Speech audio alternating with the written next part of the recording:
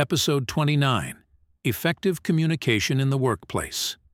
Today, we'll look into key expressions that enhance understanding and clarity in professional interactions. Team meeting at Tech Innovations.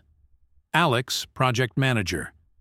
Good morning, everyone. I want to clear the air about some recent misunderstandings in our project communication.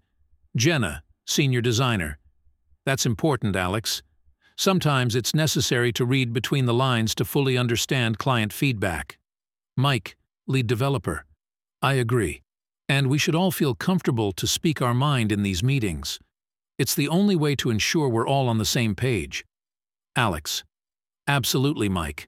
Effective communication means not just talking, but also ensuring we get the message across clearly. Discussion continues. Jenna.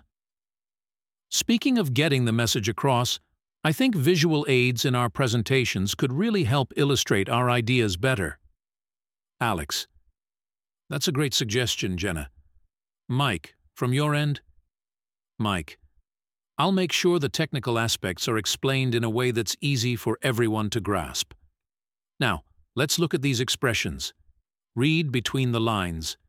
To understand the underlying meaning or the unspoken context. Example.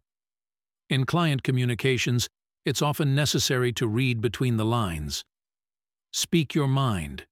To express one's thoughts or opinions honestly and directly. Like, in team meetings, it's important that everyone feels free to speak their mind. Clear the air. To remove misunderstanding or confusion. For instance, Alex called the meeting to clear the air about the project's direction. Get the message across.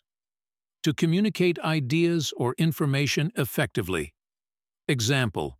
Using visuals in presentations helps us get the message across more effectively.